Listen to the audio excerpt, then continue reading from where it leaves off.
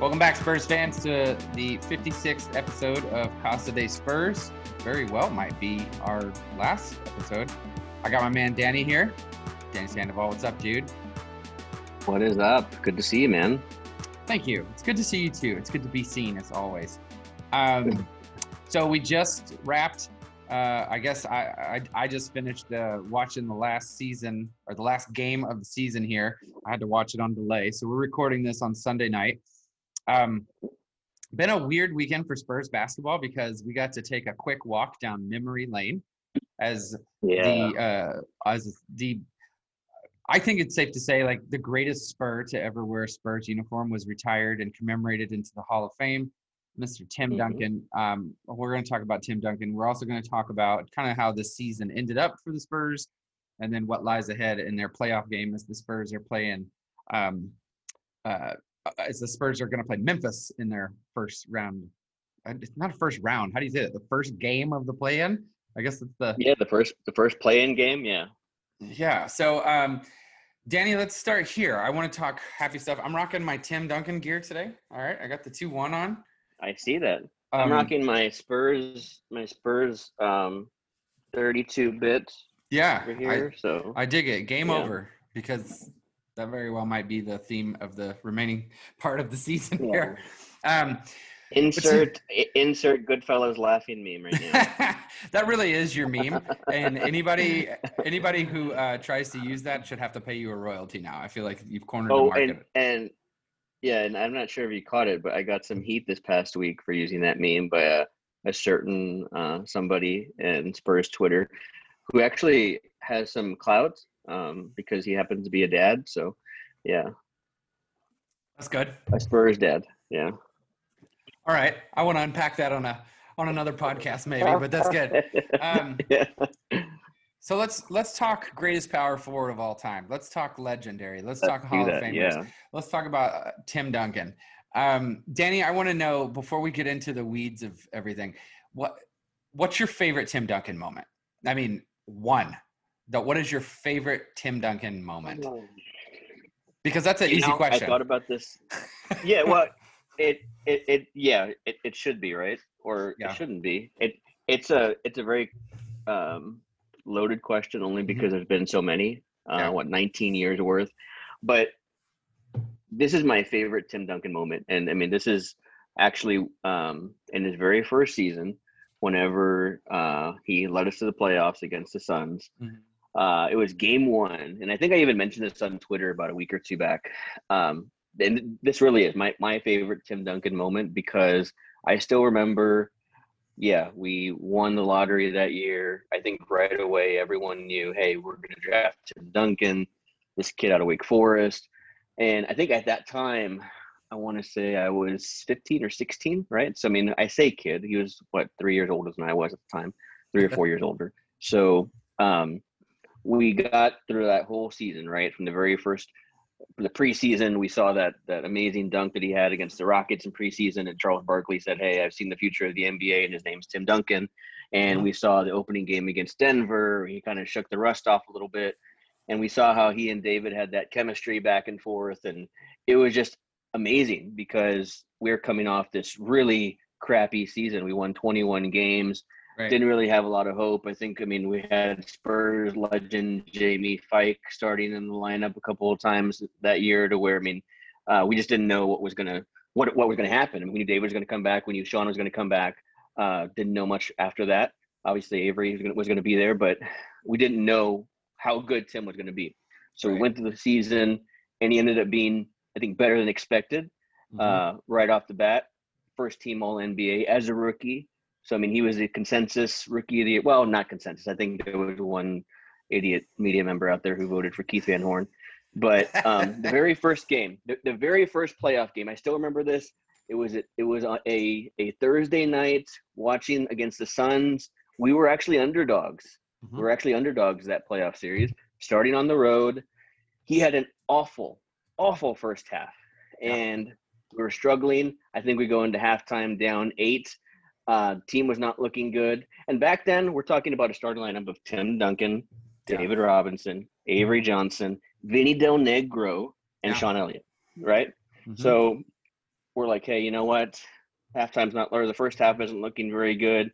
By that time, we're kind of expecting, like, you know what? I've seen the story before. We're going to go down 0-1, starting off on the road. Probably not going to win on the road. Have to come back and force game four. Because remember, back then it was the best of 5, so they could have swept us, right? Yep. So and instead, they come out second half, and Tim dominates the second half. Yeah. He scores, I think I want to say 28 points in the second half. And there was this one period of time, and this is classic. This is back whenever Kevin Harlan was still like the voice of the NBA at that time. Remember those good old Thursday night TNT games? He'd come out, and you just had that fiery voice where, I mean, he would like just come out with these things like, "Oh, he's in fuego" and stuff like that, right? So, I mean, he was on the mic that night.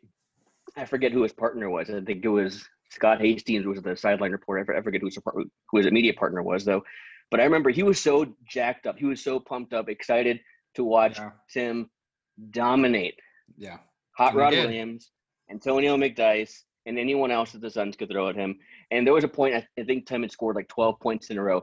And it was at that point in time, I watched that and I knew, I was like, you know what? He's going to lead us to the promised land. He's going to lead us to a point where we've never have known before as Spurs fans. And he had those moments throughout the season also. I think he had a couple of really big games against the Jazz that year. And the Jazz were always our nemesis that year. I mean, throughout that whole 90s period, they would always knock us out in the first, second round. So I think he went in and led us into to Utah a couple of times. We won some road games. He had a really big end of the year against the Jazz, I think in 99. But, I mean, this was 98 still. So, whenever he led us to that first playoff win on the road in Phoenix after having an awful first half, I knew. I was like, you know what? This guy's going to do it. That is my favorite Tim Duncan moment, I think, of any moment. Tim Duncan on the scene. I like it. You know, that's a good one, because I was going back and forth since I was going to ask this question. I was going back and forth about what my response would be. My first inclination was to say the 2008 double overtime victory against the Suns, where Tim hits the 3, right? But I'm actually, since you're like at the beginning of Tim Duncan's career, I'm going towards the end of Tim Duncan's career.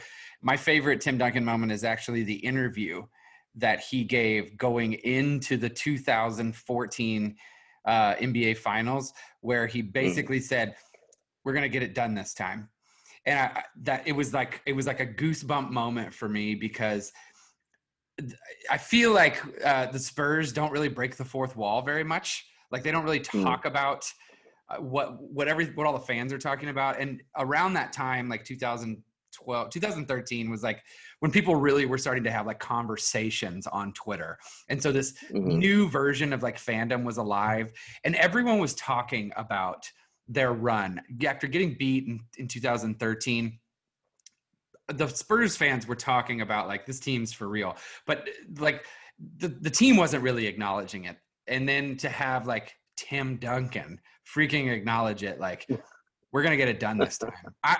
I think if I had the ability, I probably would have gone and bet everything that I owned that the Spurs were going to win that series.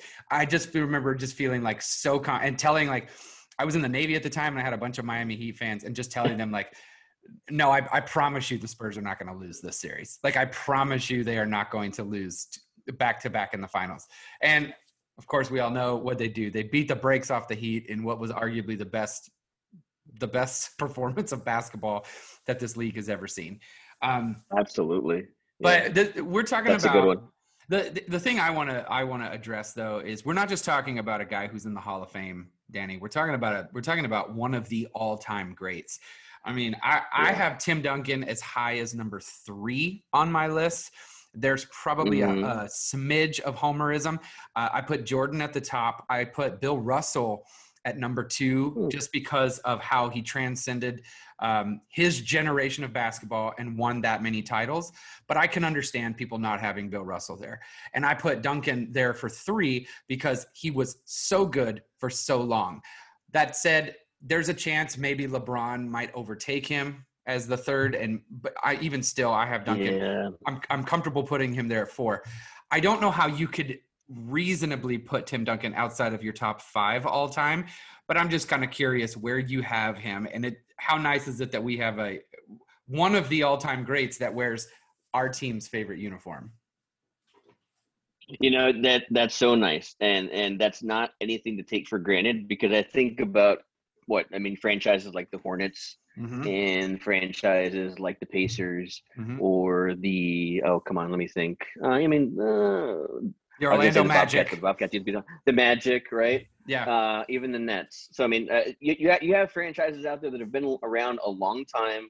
They don't have a top 10 or 15 or even 25, heck, even 50 or 100 top player in the NBA throughout the whole period of time. So to think about and debate and say, hey, potentially the greatest Spur of all time could be either top 2 or 3 on the all-time list. Sure. That's something to really be thankful for. So I think for me, Jordan's definitely at the top, right? Especially after watching The Last Dance last summer. I think that kind of again ingrained among all of us that he was just the greatest of all time. Just his persona, the way that he demonstrated his leadership on and off the court, and the way he was just a dog. He was ferocious whenever it came to wanting to beat everybody in his path. It may be controversial. I oscillate between having LeBron and Tim as number 2 and 3.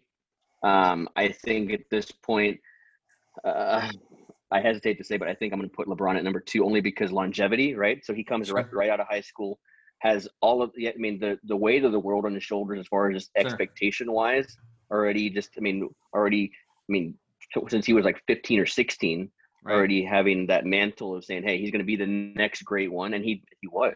He came out of high school, and he didn't lead the Cavs to the playoffs, I think, until his second or third season, which, I think that's kind of, again, something that we can talk about with Tim. Like, he made the playoffs every year, even whenever he had teammates like Chucky Brown and Samaki Walker and Roger Mason Jr. and Keith Bogan.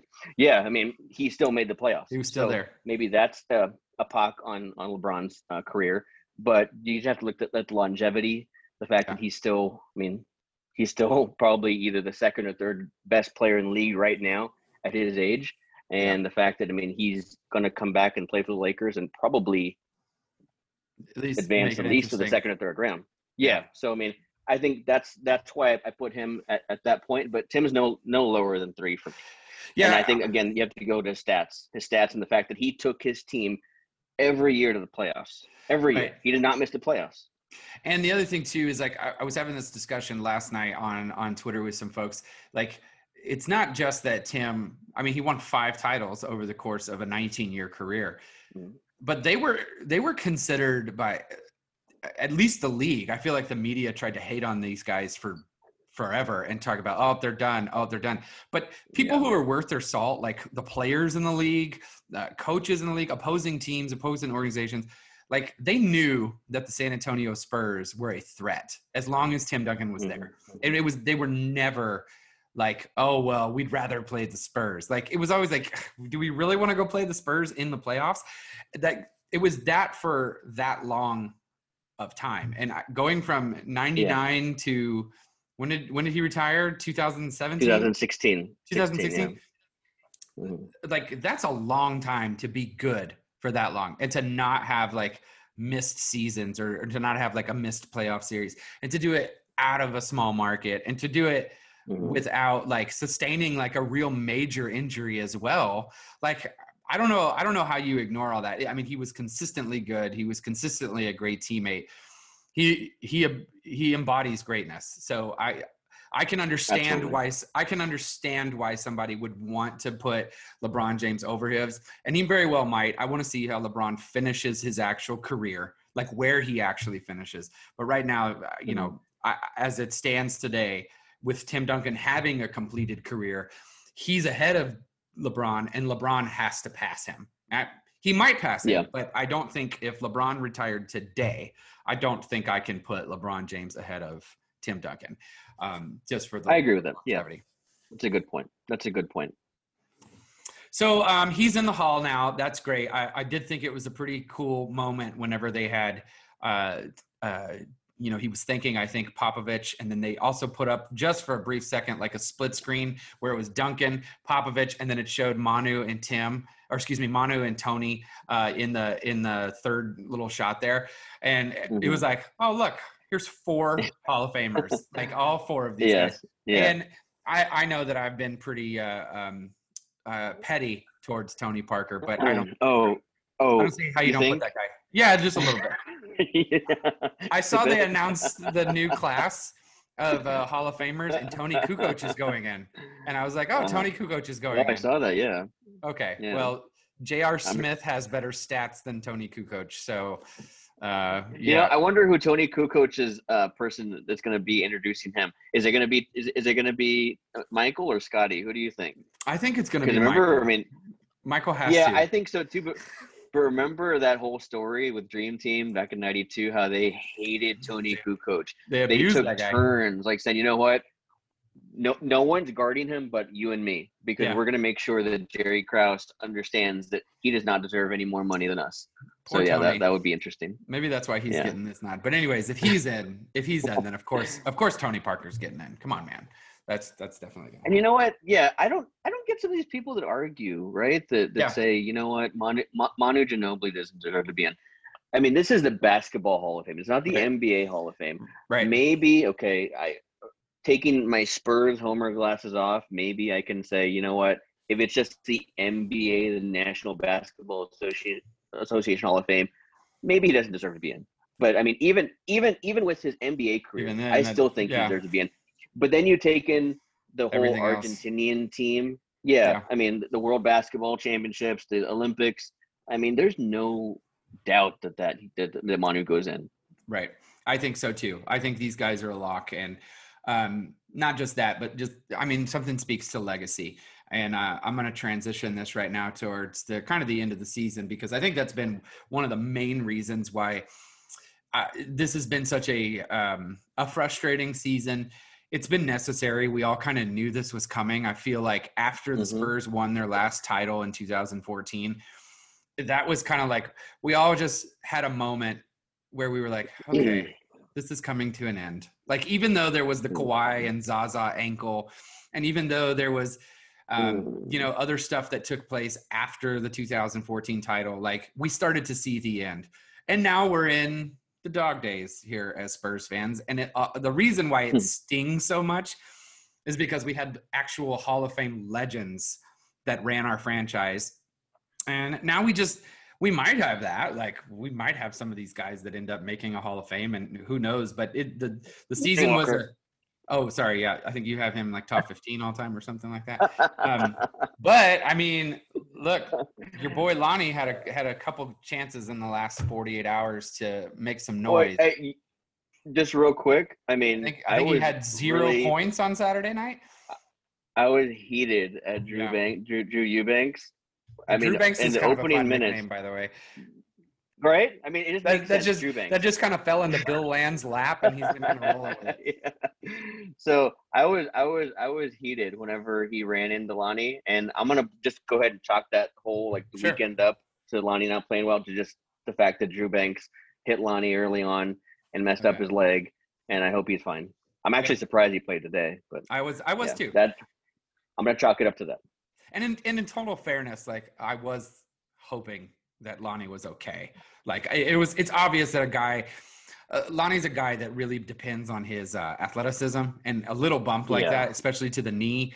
I don't fault him that much. 0 points is a tough pill to swallow, especially in a game without DeMar DeRozan, especially whenever he got 5 assists, and I think he missed 9 shots, but anyways, the entire season was kind of frustrating. And I think we said it a couple weeks ago, that Boston Celtics game was really kind of like where they kind of checked out. And once the 10th seed became like, you're not going any higher than 10, you're not going any lower than 10.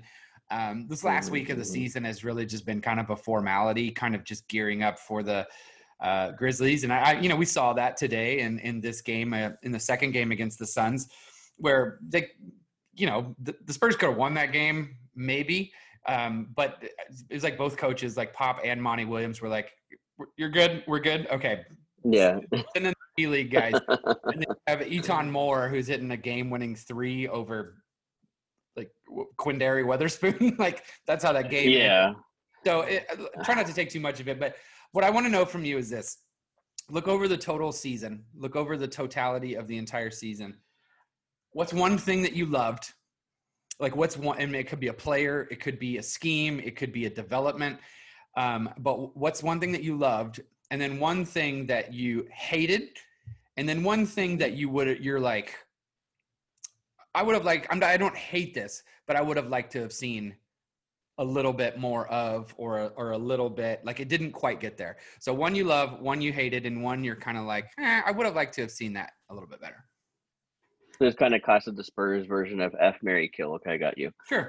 So all right. So one thing that I loved was DeJounte Murray's progression, right? Because he's coming off the bubble last year. Sure. Last year, he was coming off that big injury. Yeah. Being out all year.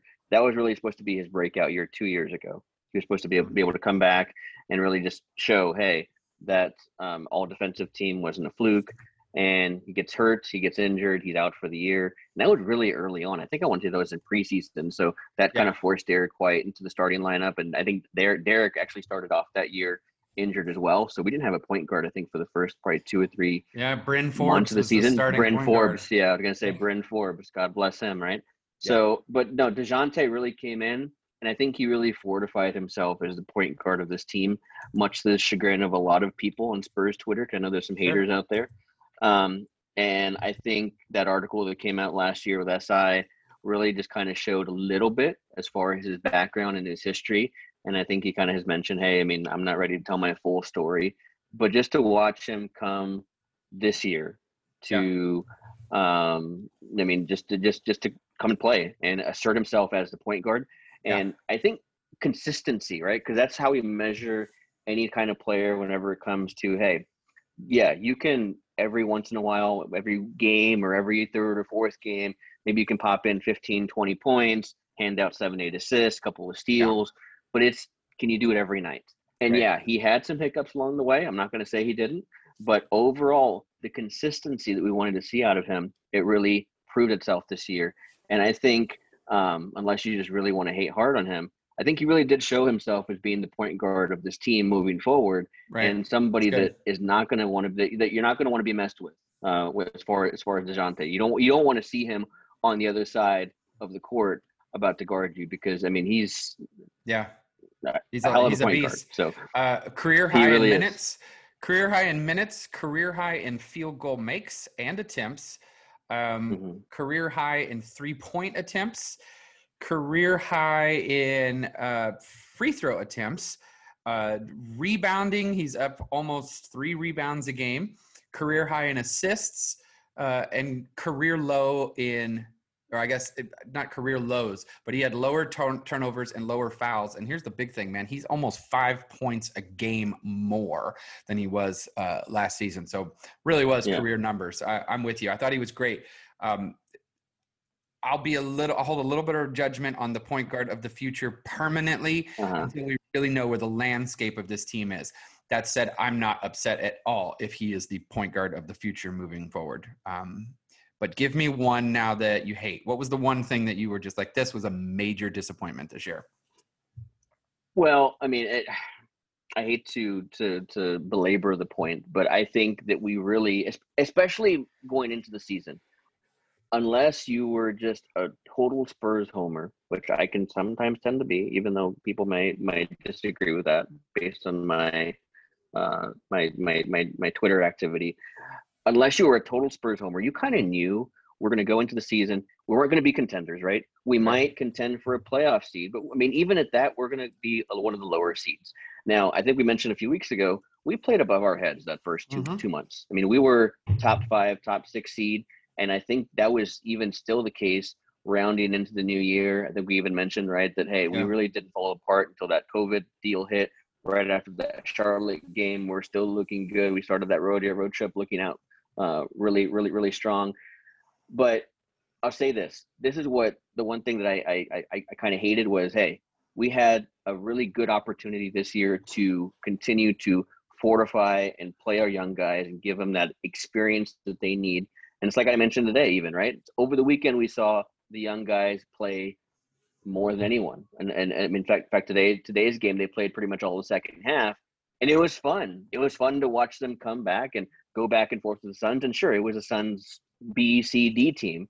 but still, they gain that invaluable experience. And it's just like anything. Whenever you're doing any kind of job or anything, the more you do it, the better at it you're going to get. The more that they're on the court, in front of fans, in front of NBA refs, playing with NBA players, you're going to get better. You're going to feel more comfortable. And really, that's what it's about. It's getting that comfortability on the court to where it's not going to be something so overwhelming to where it's like, hey, I mean, I'm really in the NBA. This is really happening to me. No, once they get past that and they can just play basketball and concentrate on basketball, that's what's important for them. Right. So whenever you see guys like Devin and Trey and Quindary even and Luka, I mean, I'm sorry to see that he broke his finger a couple of games ago, but those are the kinds of guys that needed that playing time, and we just didn't see it. Now, I will say this, and I think it was really early on. I think I want to say the first 3 or 4 months of the season.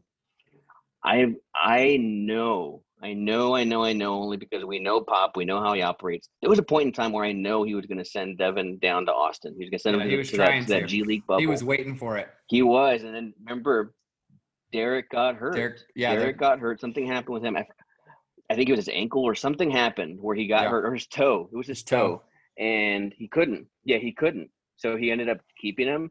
And I think that really saved him from going down to the G League again. And he ended up staying. Now, he didn't get the playing time that I wanted to have because, I mean, he obviously he rode the bench a lot. But at least he stayed with us. He got to travel with the team, got to be a part of the team, got to maybe play in some blowouts, a couple of minutes here and there. And really over the last, I think I want to say 3 weeks, he's finally started to play again. And that was after Derek's last injury that kind of held him out for the rest of the season. So that Pop would be the thing that I could pick that I'd hate. Yeah, I think the development overall was we didn't really get as much development as we wanted to as Spurs fans. It was.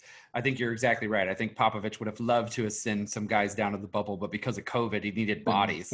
And it's like in a weird way, like the pandemic, it's kind of got some of these guys more playing time than maybe they would have, but yet we still didn't get enough playing time for some of these guys. It was an all-around frustrating year for development. I guess Greg would say very differently. He would probably say he's thrilled with their development and whatnot, but we wanted to see some big leaps come out of that. Okay, give me the thing here. We've only got a few minutes left, and I want to get to one last piece here, but give me maybe like in like 30 seconds here, what was the one that you thought was like very meh? Like you wanted more of it, but you weren't entirely disappointed. Like you would have liked to seen more, but it wasn't hugely disappointing. What was that? You know, I think if I could pick anything that's, I mean, meh. It's like today, right? I really thought, and I think even leading up to the weekend, I'm surprised. I think I was the only one who kept on saying this. I'm surprised more people didn't ask about this. But you had to have known, right, that Pop was going to miss this at least Saturday's game for going to the Hall of Fame. I think I would have really liked to have seen Becky coach yesterday's game. And I get the whole, like, hey, you know what, Mitch Johnson, he was the one who scouted the Suns. That's why he's going to go ahead and coach the Suns or coach against the Suns. But I would have given that vote of confidence to Becky to say, hey, you know what, you got this after I leave, whenever that is, whenever I choose to retire, you got this. Only because I don't want to see her leave for someone else. I don't want to see her go to greener pastures just because we were at a stage where we weren't ready to come in. So I'm a big Becky fan. I think she's going to be a really good coach. Every time I see her, that her energy, her spirit, you watch her on the sideline, she's just her energy is infectious. And I think it goes throughout the whole team. I would have liked to have seen her coach yesterday, at least that way, to kind of give her that vote of confidence, like, hey, wink, wink, stick around and you'll have this when we're done. Yeah, I would have liked to have seen that as well. That would have been nice. I am going to say my meh this year was your boy Lonnie Walker. And I want to be very clear about what I'm saying. I thought Lonnie developed fine this year. I really do. I think we saw a lot out of Lonnie. I didn't see the jump from him that I feel like I've been promised I was going to see. And I do feel like he had opportunity. He could have had more opportunity. I will say he could have had more opportunity. But he had enough opportunity to have that dramatic jump. He's better than he was. He improved. I'm looking up his stats right now, and I'm going to be quick about this. He averaged 6 points a game last year. He was up to 11.2 this year, and that's on a bench roll. Career high in minutes by 9 more minutes a game, 25 minutes a game. 35% from the three-point line, which ironically was about 5% less than it was last year. However, his attempts were drastically different. He shot almost 5 a game this year as opposed to 2 last year. Did have a lot of turnovers. That's understandable, especially whenever your minutes go up almost a third. He's handling the ball more. Sure, yeah. Yeah, and he handles the ball more. And plus, he was playing with the second unit, so maybe less caliber players. Again, I'm not upset with Lonnie Walker. I thought he was fine. I thought he had a great year. But it wasn't the jump that I wanted, that I was promised I would get from Lonnie. So he's my meh for this year. That's fair. Let's wrap this up in style. We got about 5 minutes here, but the Spurs are going to play they're going to play the Memphis Grizzlies, which Danny, I think they can beat the Memphis Grizzlies. I think they can too. I really can. Yeah, they probably shouldn't. I also think that they are designed to beat the Golden State Warriors because they've got a plethora of guards that they could just throw at Steph Curry and hope that. I don't know about that one, but okay, keep on going. Nobody really believes this, but I believe they can throw a plethora of guards at this guy for 4 quarters and win one game. Yeah. I don't think they could win the series, but I think they could win one game. But what do you say? Do the Spurs have a chance against the Grizzlies? Can they beat them? We're gonna get a game on Wednesday night. We get one on Friday or Saturday as well. All right, here's my deal. I'm going to go out on a limb, and I'm going to say the Spurs are going to win on Wednesday. Okay. How about that? I'm going to call it. I'm going to call it the Spurs. The Spurs are going to win on Wednesday, and here's why. I think today there was a perfect blueprint laid out for the Spurs. And really, it was the same blueprint the Spurs used back in the finals in 13 and 14 against LeBron. Let Ja shoot. Let him shoot, all right? I know DeJounte wants to get up in him, and I think that kind of works against him sometimes because with Ja, right, he wants you to kind of get up in him, but that way he can race past you and get to the rim. No. He's going to have to go ahead and say, you know what? I'm going to let you take anything from 19 feet out. You can have it. If you want to shoot threes, shoot all the threes you want. If you make them, hey, we're gonna tip our hat to you, and great. That's just the way the cookie crumbles this time. Let him shoot, because that's what the Warriors did today, and he had I think 2 or 3 points. Yeah. So I think that's the blueprint that they need. And you know what? There's gonna be what really disturbs me, or not disturbs, but worries me more. Not really more, because Ja's he's a superstar, right? So, he can really just turn it on Wednesday and get mad over his performance today and be like, you know what? Screw it. I'm going to go ahead and just take this thing over. But what I think is something equally as important to make sure and pay attention to is Jonas Valanciunas. And here's why.